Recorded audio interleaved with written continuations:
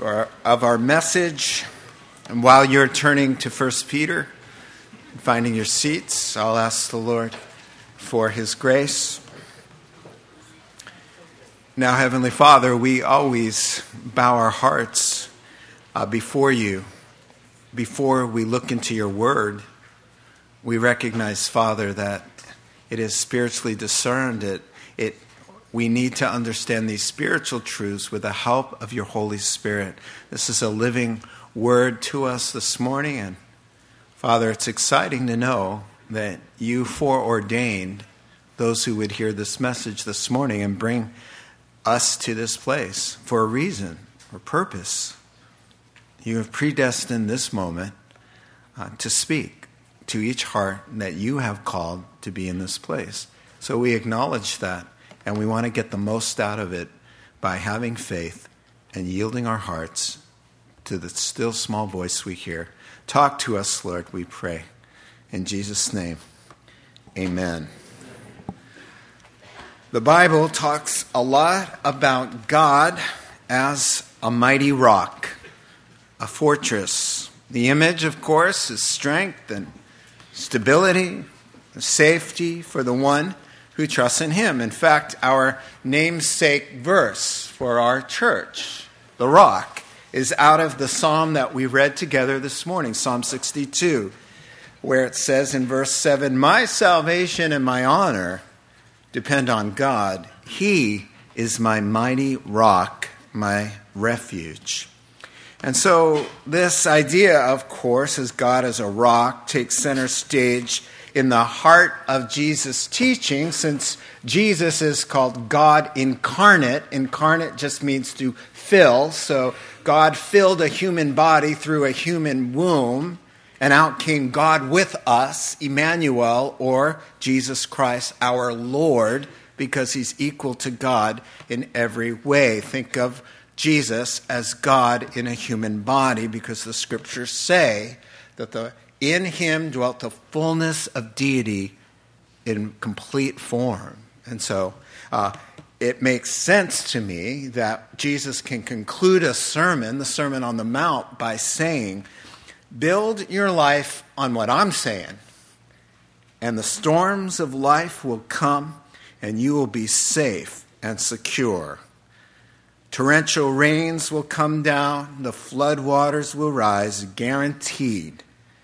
And the gale force winds will blow and beat against your house. Yet it does not fall because it has its foundation on the rock. I am the rock, he will say. Jesus Christ. It can't be a man. A mere man cannot tell everybody to build on him and that the gates of hell will not come against you. A mere man cannot say, I'm the light of the world if anybody comes to me. If anyone in the whole world comes to me, you'll never walk in darkness. A mere man can't say, where two or three are gathered together, there I will be in the middle of it all. A mere man cannot say, come to me, anyone who is weary and heavy burdened, and I will give you rest. A mere man cannot promise to give peace to everybody's soul.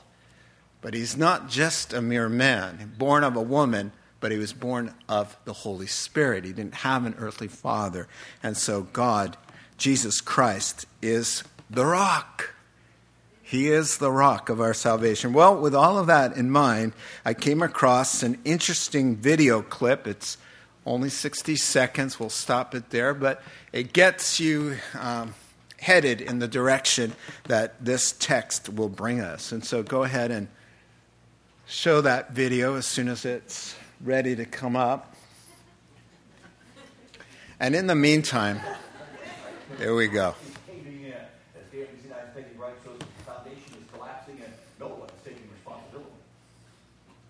All of a sudden, I just hear the most horrendous crash. That was last Wednesday morning at Janet and Lloyd Williams' house. At first glance, Janet couldn't tell what was wrong. Then she opened the door to the basement. Went down the steps, and the steps were crushed. The deep freeze had fallen over onto the steps, and there was the earth.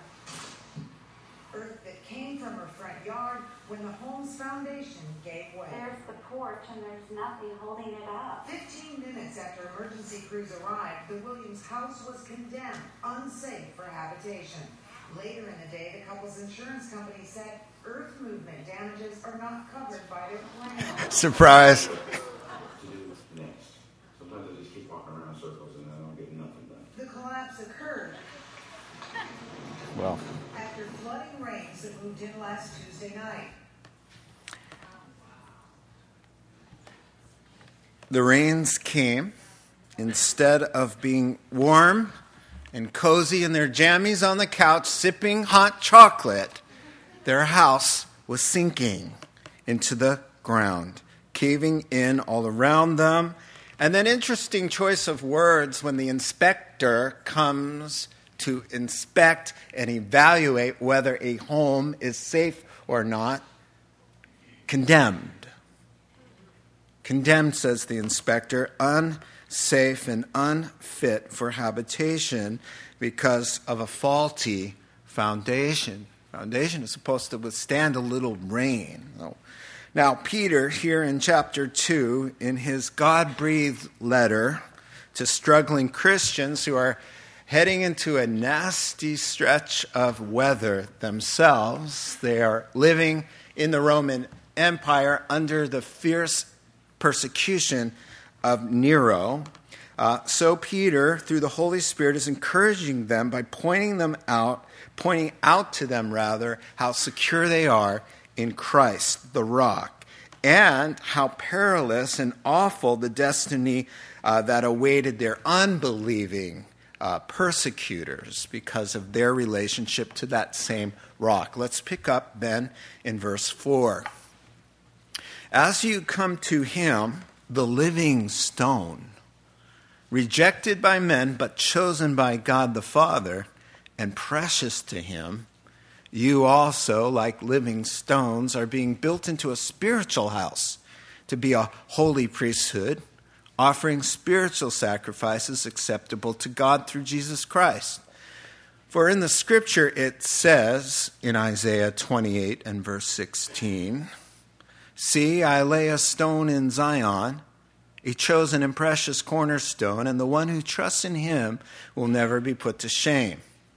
Now to you who believe, this stone is precious, but to those who do not believe, the stone the builders rejected has become the capstone, Psalm 118, verse 22, and a stone that causes men to stumble, and a rock that makes them fall. Quoting from Isaiah chapter 8, verse 14. They stumble because they disobey the message, which is also what they were destined for. So let's pause there for this morning's consideration and reflection of God's Word. Above all, Peter wants his Christian readers to know that they are safe come what may. Their lives are built and founded on the mighty rock of God. Now, this leads Peter to compare Jesus and all believers who follow Jesus to a mighty building, specifically, really, the mighty temple there in Jerusalem, this giant rock-hewn edifice. I'm going to show you a picture, just a little model of it later. This unmovable building, he's saying, I want you to see. Jesus is like the cornerstone of that, or the foundation. And we are like living stones. We are like the walls. Because even back 2,000 years ago, it was not about a building, though they thought it was.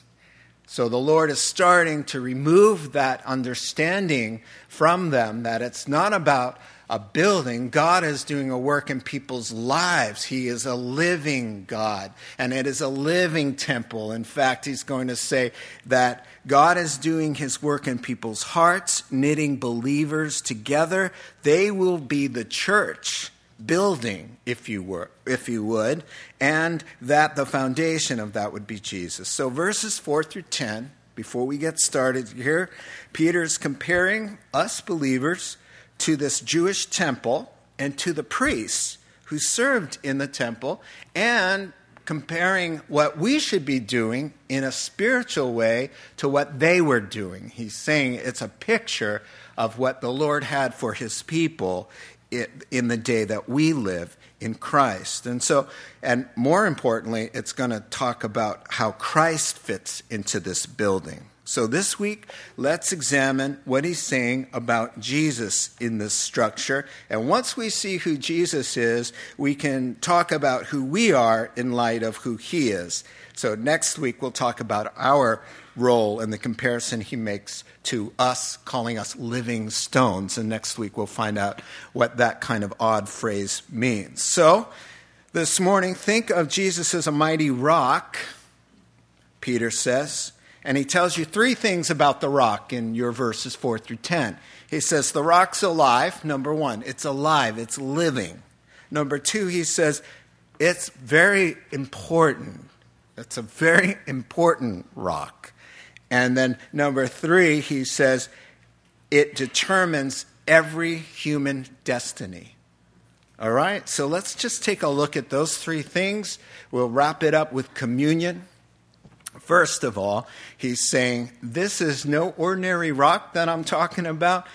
No ordinary cement slab here. This cement foundation is breathing. It's alive. Your paraphrase there, in faith, you're coming to a person, the rock, who's alive. This living, breathing, indestructible foundation stone is a person. He's alive. So he's saying through your faith in God, Peter's saying, you're coming to a person who is mighty and powerful to save. And he is above all because he is God, and in him you are safe because nobody can destroy God. So number one, he's living. Everything about true Christianity is about a living person, not about a religion. Not about principles, not about what we do and what we don't, and what we can do and what we can't do. That has nothing to do with Christianity. That has to do with a religion. And so this is a living thing.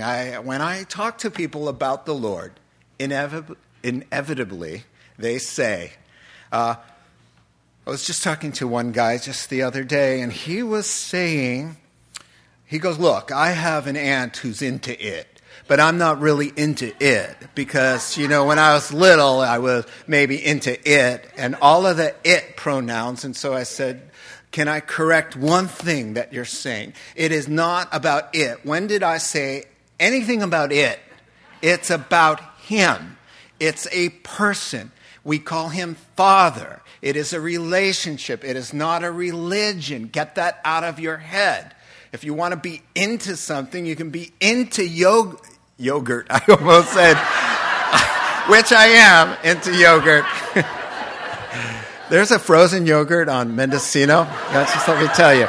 You guess the weight, and if you guess the weight, it's free. But you got to guess within the last little tenth, and it's no fun. But I digress.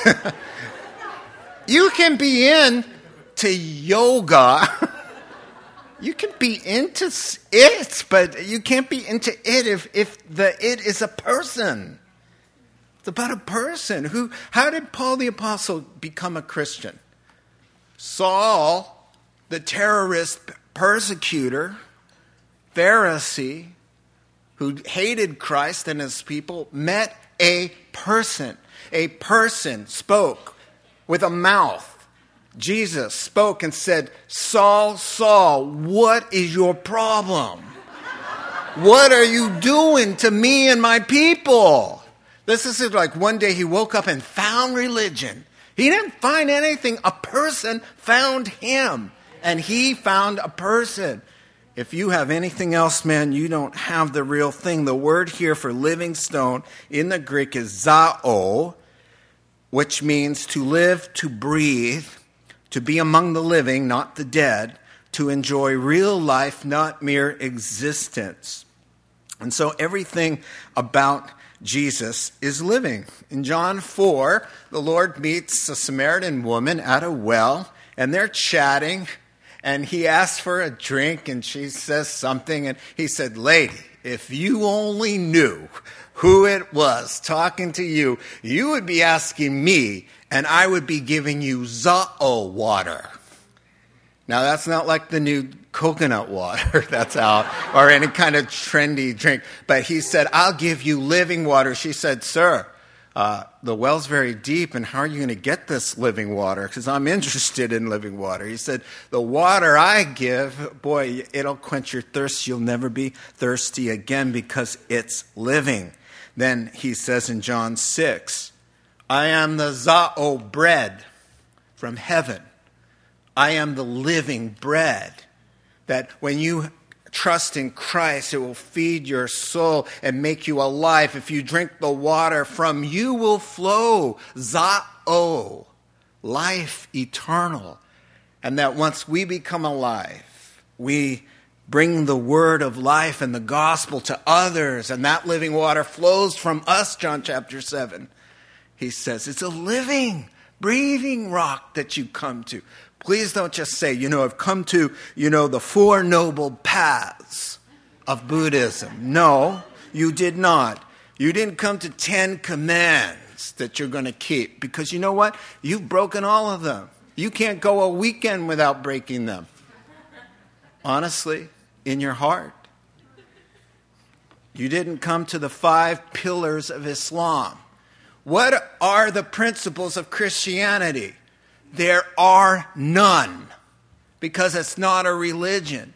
It's about God, the Za'o God, the living God, who comes into that closed up room with those scared disciples. And what does John 20 say? He breathed on them. That's what Christianity is about, and they came to life.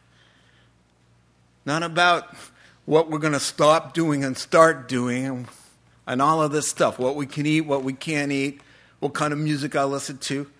Yes, that living water will have a moral impact on your life, but you cannot boil Christianity down to any rules. You cannot. Here's the rule. There's one rule. Love the Lord your God with all your heart, mind, soul, and strength. Somebody came up to him and said, "Tell us the most important rule of all out of the 600 Jewish rules and commands." He says, there's only one to worry about. Love God. Come to life. Be born again. Walk in love. Keep yourself in step with the love of God. That's the rule. None of this it stuff. On Christ, the solid rock I stand. And it says, and when the earth all around me is sinking sand, on Christ, the solid rock I stand. When I need a shelter, when I need a friend, a father, I go to the rock because he's living and alive. Secondly, he says this rock is very, very important. It's the cornerstone. Now, cornerstone doesn't really ring a bell with all of us, really. We think of foundation more than a cornerstone, though I believe we still use the cornerstone. The cornerstone lines up everything else. If you're out of sync with the cornerstone, the building's no good. The structure's going to fail. But we think in terms of foundation, and that's a better thought for us to look at. And he says, so this is the rock, Jesus, who holds everything together. It is very, very important. He's just not a good teacher or a religious example or a prophet. He is what the scriptures say holds everything together by the power of his word. Let me read a little of Colossians chapter 1 to you. Jesus is the image of the invisible God, for by him all things were created. By him all things were created. Tell me where in the Bible it says that Jesus ever said he was God. Repeat after me. Colossians. Colossians. Chapter 1. Verse 15. There you go.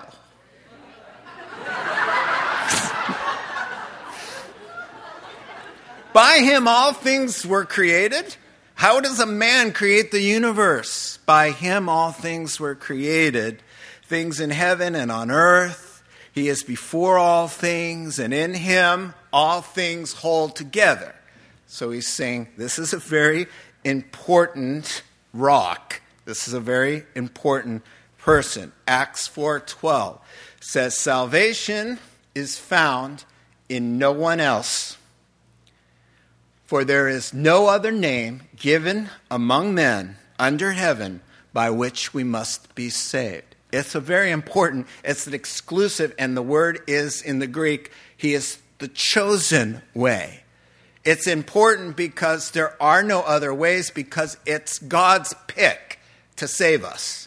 And God started warning that there would be one way when he told the enemy of our souls and of his own being, the devil, who deceived Eve in the garden.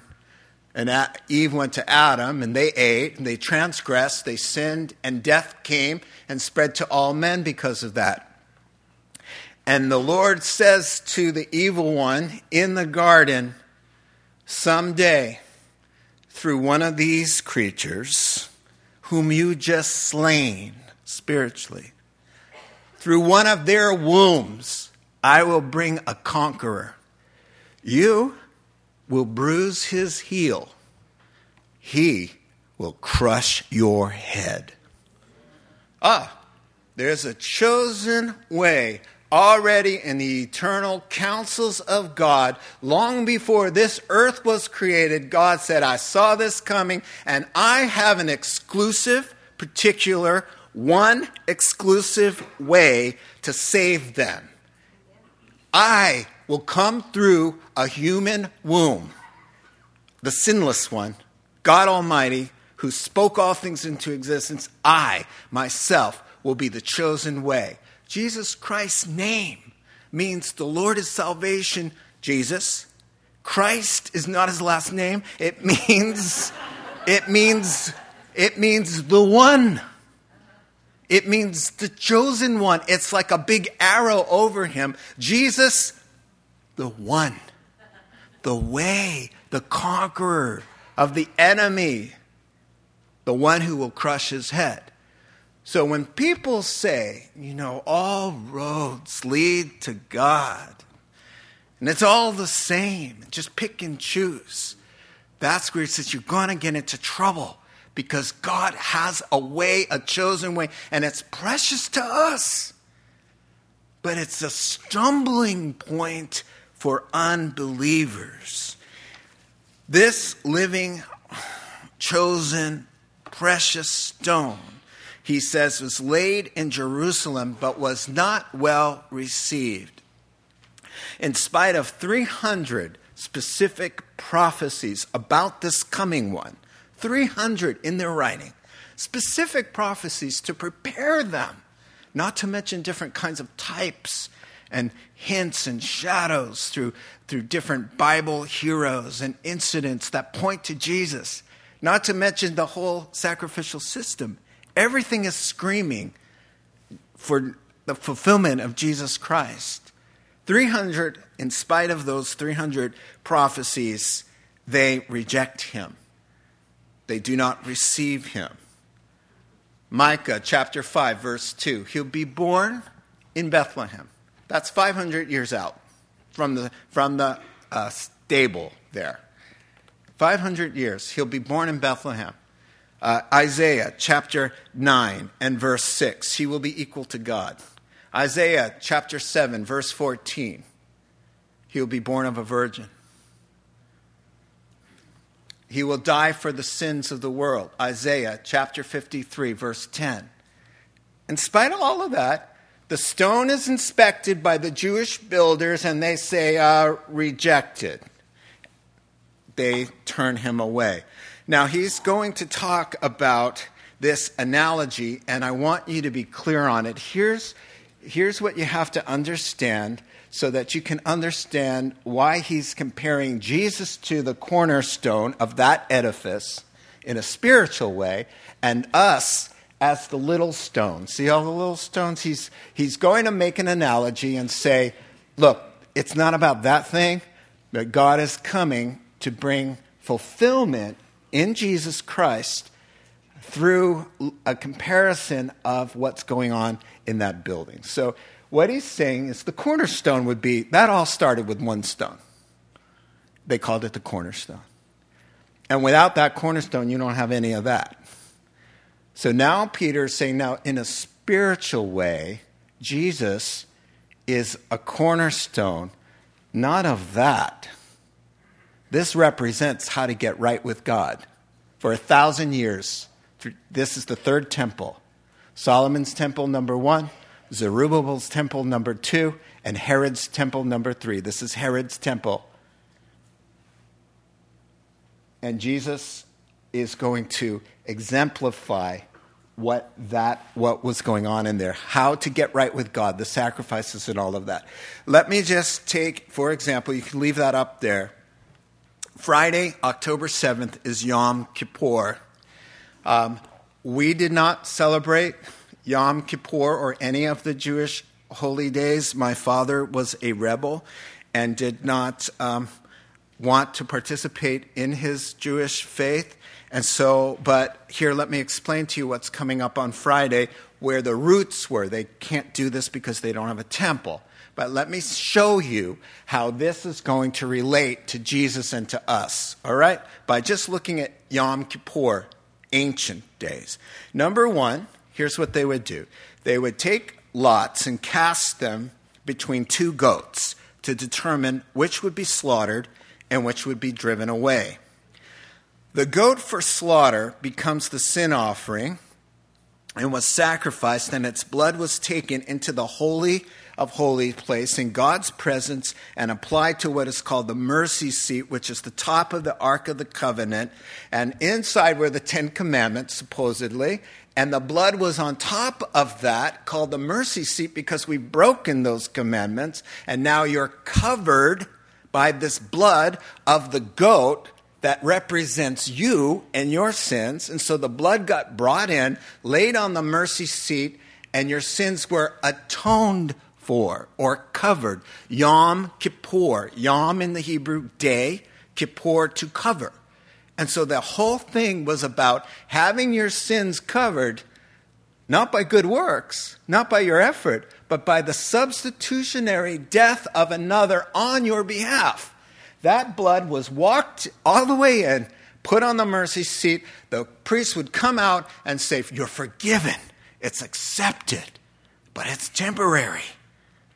And then the second goat that was kept alive was symbolically laid all the sins on that goat, and it went out the city gate of Jerusalem and driven into the wilderness, and it was never to be seen again, symbolizing, I've dealt with your sins through the substitutionary death of another, and those sins have now been removed, and you will never see them again. Problem. Temporary. We're going to have to do this again next year. Because why? Because you keep on sinning, and that's a problem, all right? And then number 2, it's the blood of a goat. How does that stand for your payment? And so 1,000 years dress rehearsal. Get this in your head. 1,000 years dress rehearsal of Passover, slaughtering a lamb, putting the blood on the doorpost. Death comes calling for you. And because of the blood on your door, death goes whoopsies and goes over you and says, payment's been made. I don't have to kill anybody in this house because they're already apparently dead. There's blood all over the place. It doesn't quite go that way, but just work with me here, all right? 1,000 years. Get ready, get ready, get ready, get ready. And now, Peter says, 700 years before Jesus came, see, I lay in Zion. Zion means all of Jerusalem. It's another word for the hill for Jerusalem. And it also is called Calvary. It's the same place. And it's also called Mount Moriah, where Abraham offered his only son, but only didn't offer him all the way. Dress rehearsal, dress rehearsal, dress rehearsal. For the see, I lay in Zion, in Jerusalem, a chosen and precious stone, rejected by the builders, and here it is. That's what it was all about. Not a goat, not a building, not the high priest and all of that. He said it was about me coming, the sinless one. Yes, I can pay for your sins. A, I'm a human being born of a woman. B, I don't have any sins to pay for on my own. The high priest, before the two goats, had to sacrifice a bull and bring the blood of the bull into the Holy of Holies for whom? For himself. He couldn't pay. This one can pay because he's the sinless one. He has no sin to atone for. He can lay down his life. He's going to say, Father, in the name of Adam and Ross and Barb and Julie and Joey, I'm standing in for them. Punish me the way they deserve. And the Father said, that pleases me. I will crush you because of my love for them. See, I lay in Zion this precious cornerstone, a foundation for all of salvation. If you ever hope to be saved, there's one way. How are you going to beat that way? Payment made in full by God, the sinless one, on a cross of wood that he spoke into existence on your behalf, saying, it is finished. The Greek there translates paid in full. Oh, you're going to come up with a better way than that? He says, this rock, this cornerstone of your salvation, precious to you. Yeah, understatement of the year. Precious to us. My sins are forgiven. I'm accepted in Christ. I come alive because of what happened there. My old life is done. I'm not defined by who I used to be. I can be a new person because of what's happening here is death, burial, and resurrection to come. We'll keep that up there as we consider the cross. Just a beautiful understatement, precious to us. And then in the same breath, he says, that same stone that saves believers will be the unbelievers' demise. The scriptures foretell, Peter says, but to the rejectors, the scoffers, the rebels and the unbelievers, this same stone, God's precious and chosen one in love, will trip them up and make them fall. Two verbs. Precious to us, honored to us, wonderful for us who believe, who trust. That's all we do. For them, it's two things. It trips them up and it makes them fall. You cannot disregard the chosen way, the stone, without incurring injury. How many of you, let's look at these words. One is to stumble or to be tripped up. How many of you enjoy tripping over things? Let me see a show of hands. Isn't it fun just bashing your shin right into the coffee table in the middle of the night? That's so awesome. It is a dangerous thing to fall and to be tripped. The number one cause for seniors to be in the hospital, number one, is they trip and fall. Number one, my mom tripped over a step. She's 88 years old, and she's in the hospital. She broke her hip. She just tripped over a step. It's painful. You know, me, I don't really need anything in my way to trip on something. I'm not the most coordinated person in the world. One day I was walking into a classroom packed of students in my English class that I taught, and I tripped. And I looked for what it was that I tripped on, and there was nothing there. my foot just didn't get, how I walk, kind of like I'm on vacation all the time. And my foot just kind of hit the carpet, I guess.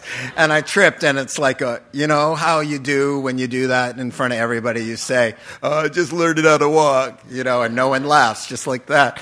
And it's one thing to trip over your little kid's toy in the middle of the night. And it, sir, is another thing altogether to trip over the sacrifice, the chosen, exclusive one way. I am the way, the truth, and the life. No one comes to heaven and the Father but through me. Narrow is the door that leads to life, and few there be that find it. To trip over that, the Bible says, will cost you. It will cost you dearly in terms we're not even equipped to think about. So what did they trip on Jesus about? Well, they said, he's a friend of sinners. Stumble. Jesus didn't comply with all their silly rules and regulations about, taking 1,000 steps only on Saturday, and they kept these strings 1,000 paces long in their pockets. So they'd be walking around on Saturday, letting out string to make sure they don't sin against God by taking that extra 1,000 steps. Jesus didn't carry strings. And so they said, how could he be a Messiah? He doesn't have strings in his pockets. They tripped over him. He exposed their hypocrisy. Besides, he wasn't the kind of Savior they wanted. Love your enemies, please. Laying down your life, washing people's feet. What kind of Messiah is this? Stumble. And people do it today. It's too good to be true. Stumble. I want my sins. Stumble. I don't want to give up my life. I don't want to be having no Lord telling me what to do. That means I lose my autonomy. I can't just do what I want anymore. Stumble. And here's what the Bible says. Just as a matter of fact, he says, and they stumble because they disobey the good news. Here's what the Bible says your stumbling's about. It's intentional. It's not a whoopsies. It's not an intellectual dilemma lacking information. It's not an amoral decision. It is your stumbling, and everyone's stumbling, according to the Bible, is a refusal. That means volitional, a willful act on your part to stumble.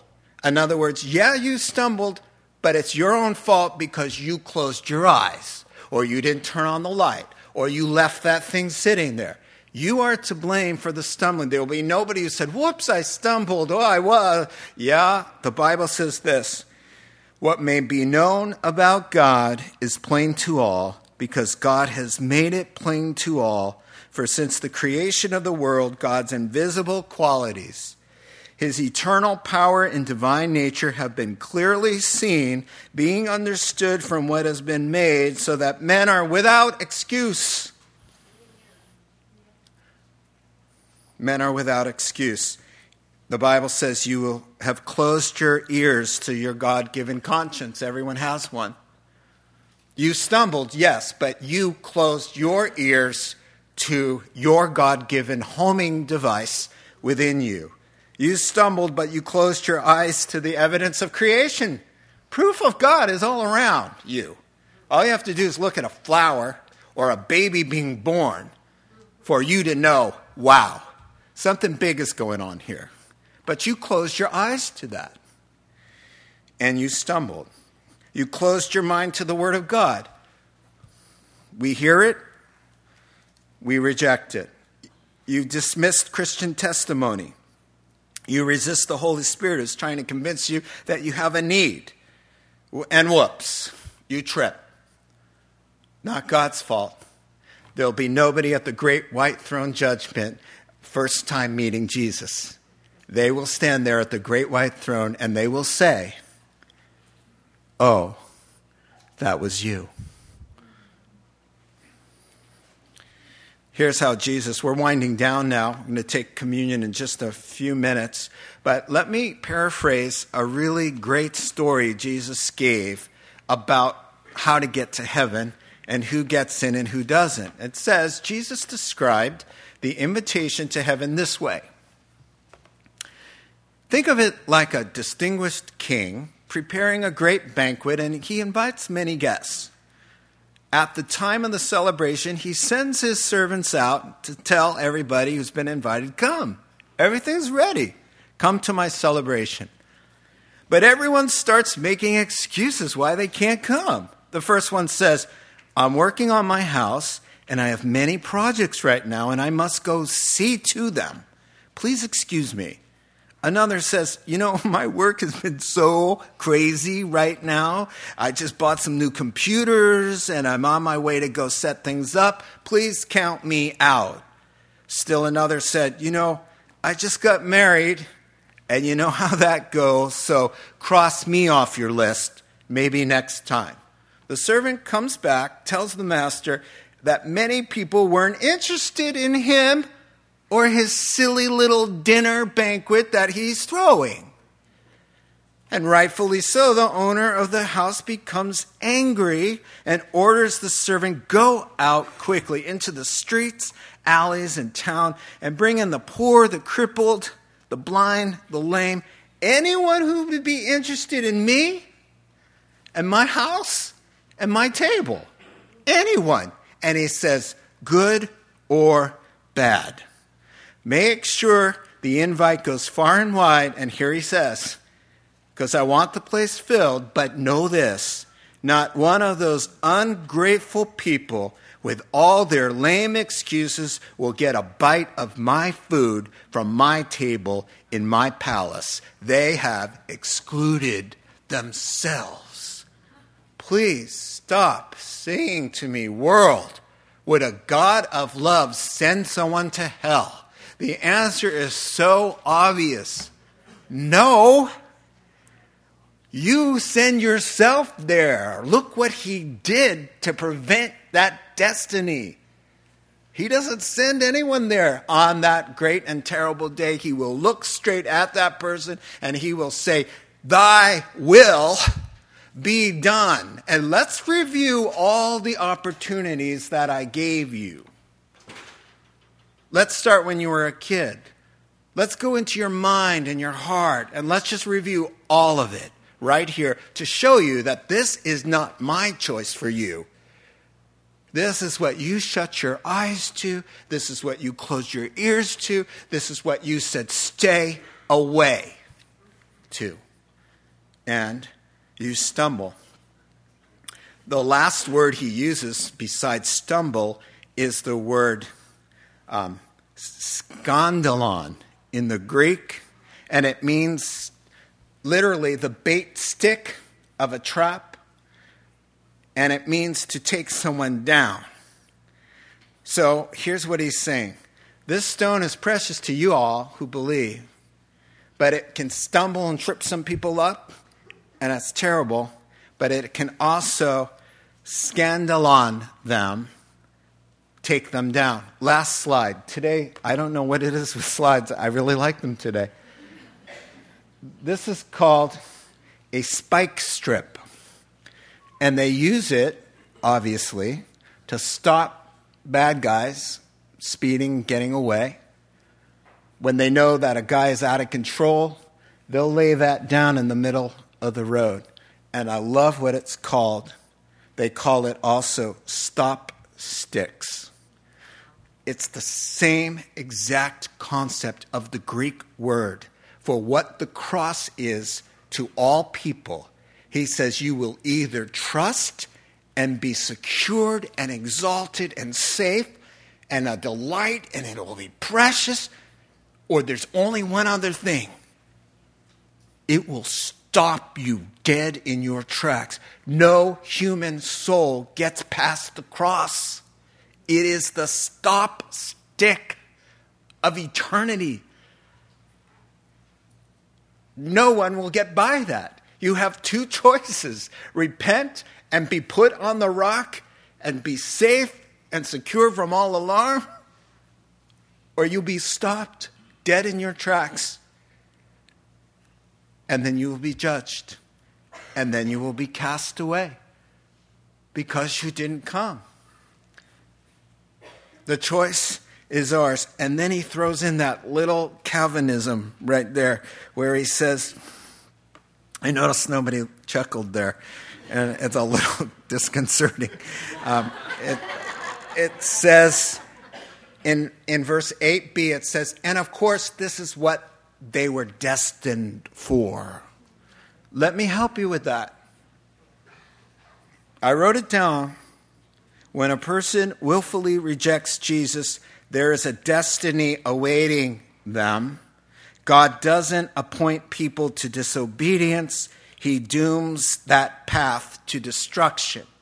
He doesn't say there's no time to get off that path, but he says, let me tell you where that path is destined. There's a destiny for that.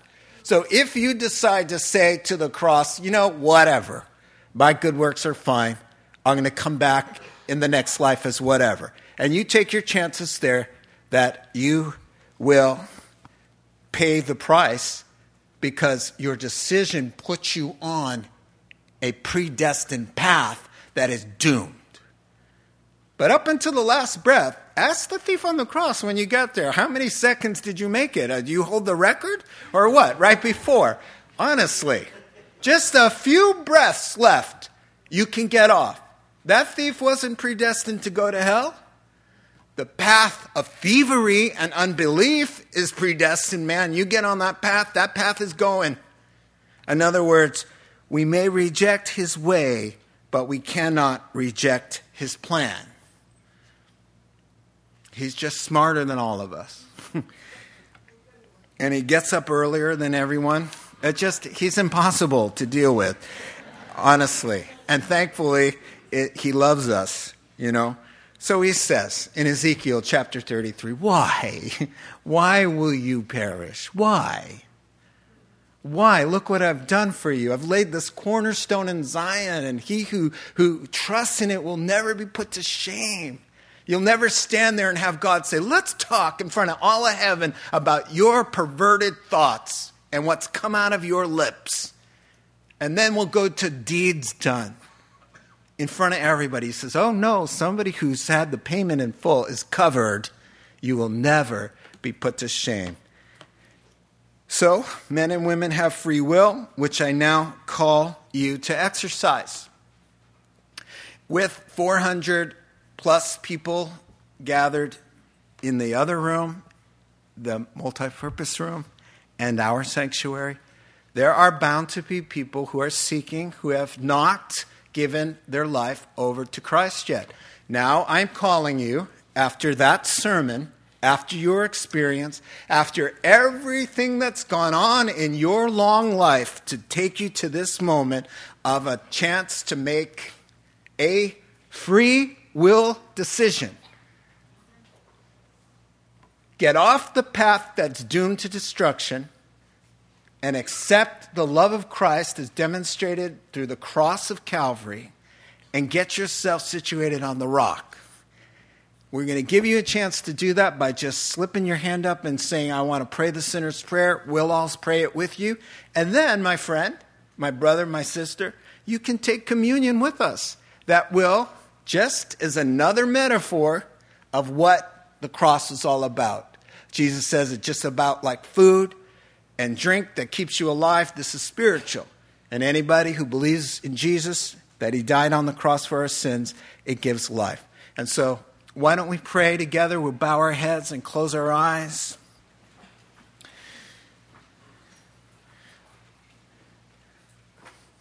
So as the worship team comes up, and the ushers are getting ready for communion, let's take care of business. If you're sitting here and you're contemplating on coming to the Lord Jesus Christ, it's very simple. For God so loved the world that he gave his only Son, that whoever believes in him should not perish but have everlasting life. And so, He just says, are you ready to trust me? You know, I'm worthy of being trusted. I created you. I loved you.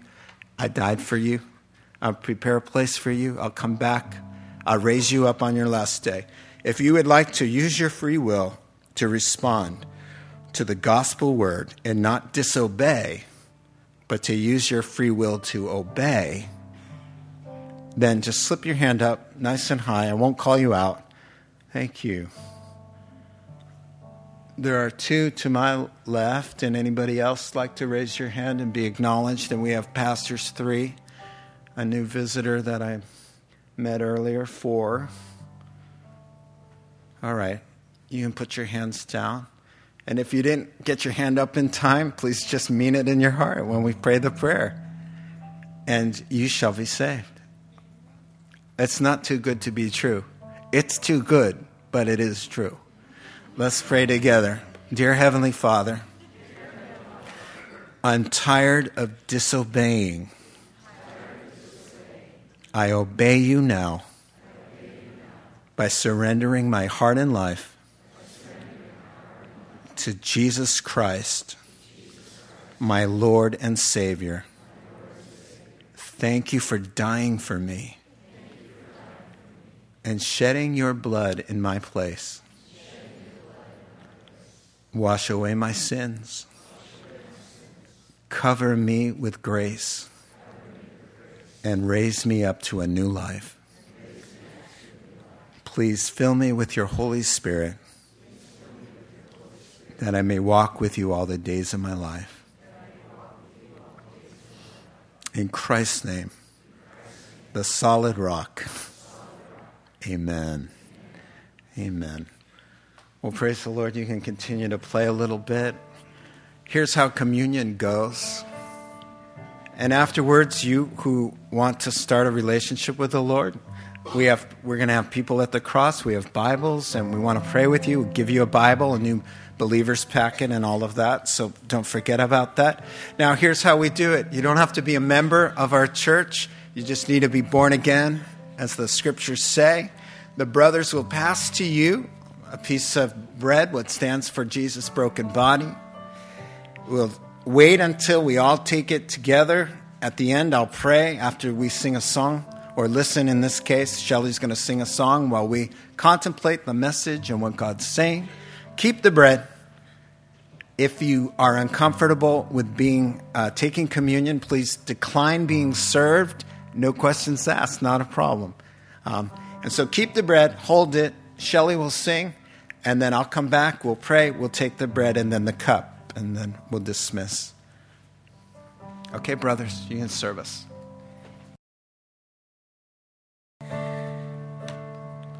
Heavenly Father, we commit ourselves now to your care. Father, we're glad to be on the rock, and we delight, and what a precious thing. Help us to help others up onto the same rock, to have a burden for those who are on sinking sand. In perilous times and days as we live, Father, let us not go through this life happy to be on the rock, safe and secure, and watch other people sink. Put that burden on us. Give us the wisdom, the discernment, and the know-how, just the zeal to help others find the rock and be safe. We commit ourselves to your care. Thank you. In Jesus' name, amen. Everybody said, amen. God bless you. Hey, there's a reception at the end of the service. There's a cake reception for Mike D and Sarah. They just got married. So everybody's welcome. We have cake for hundreds, so please hang out. God bless you.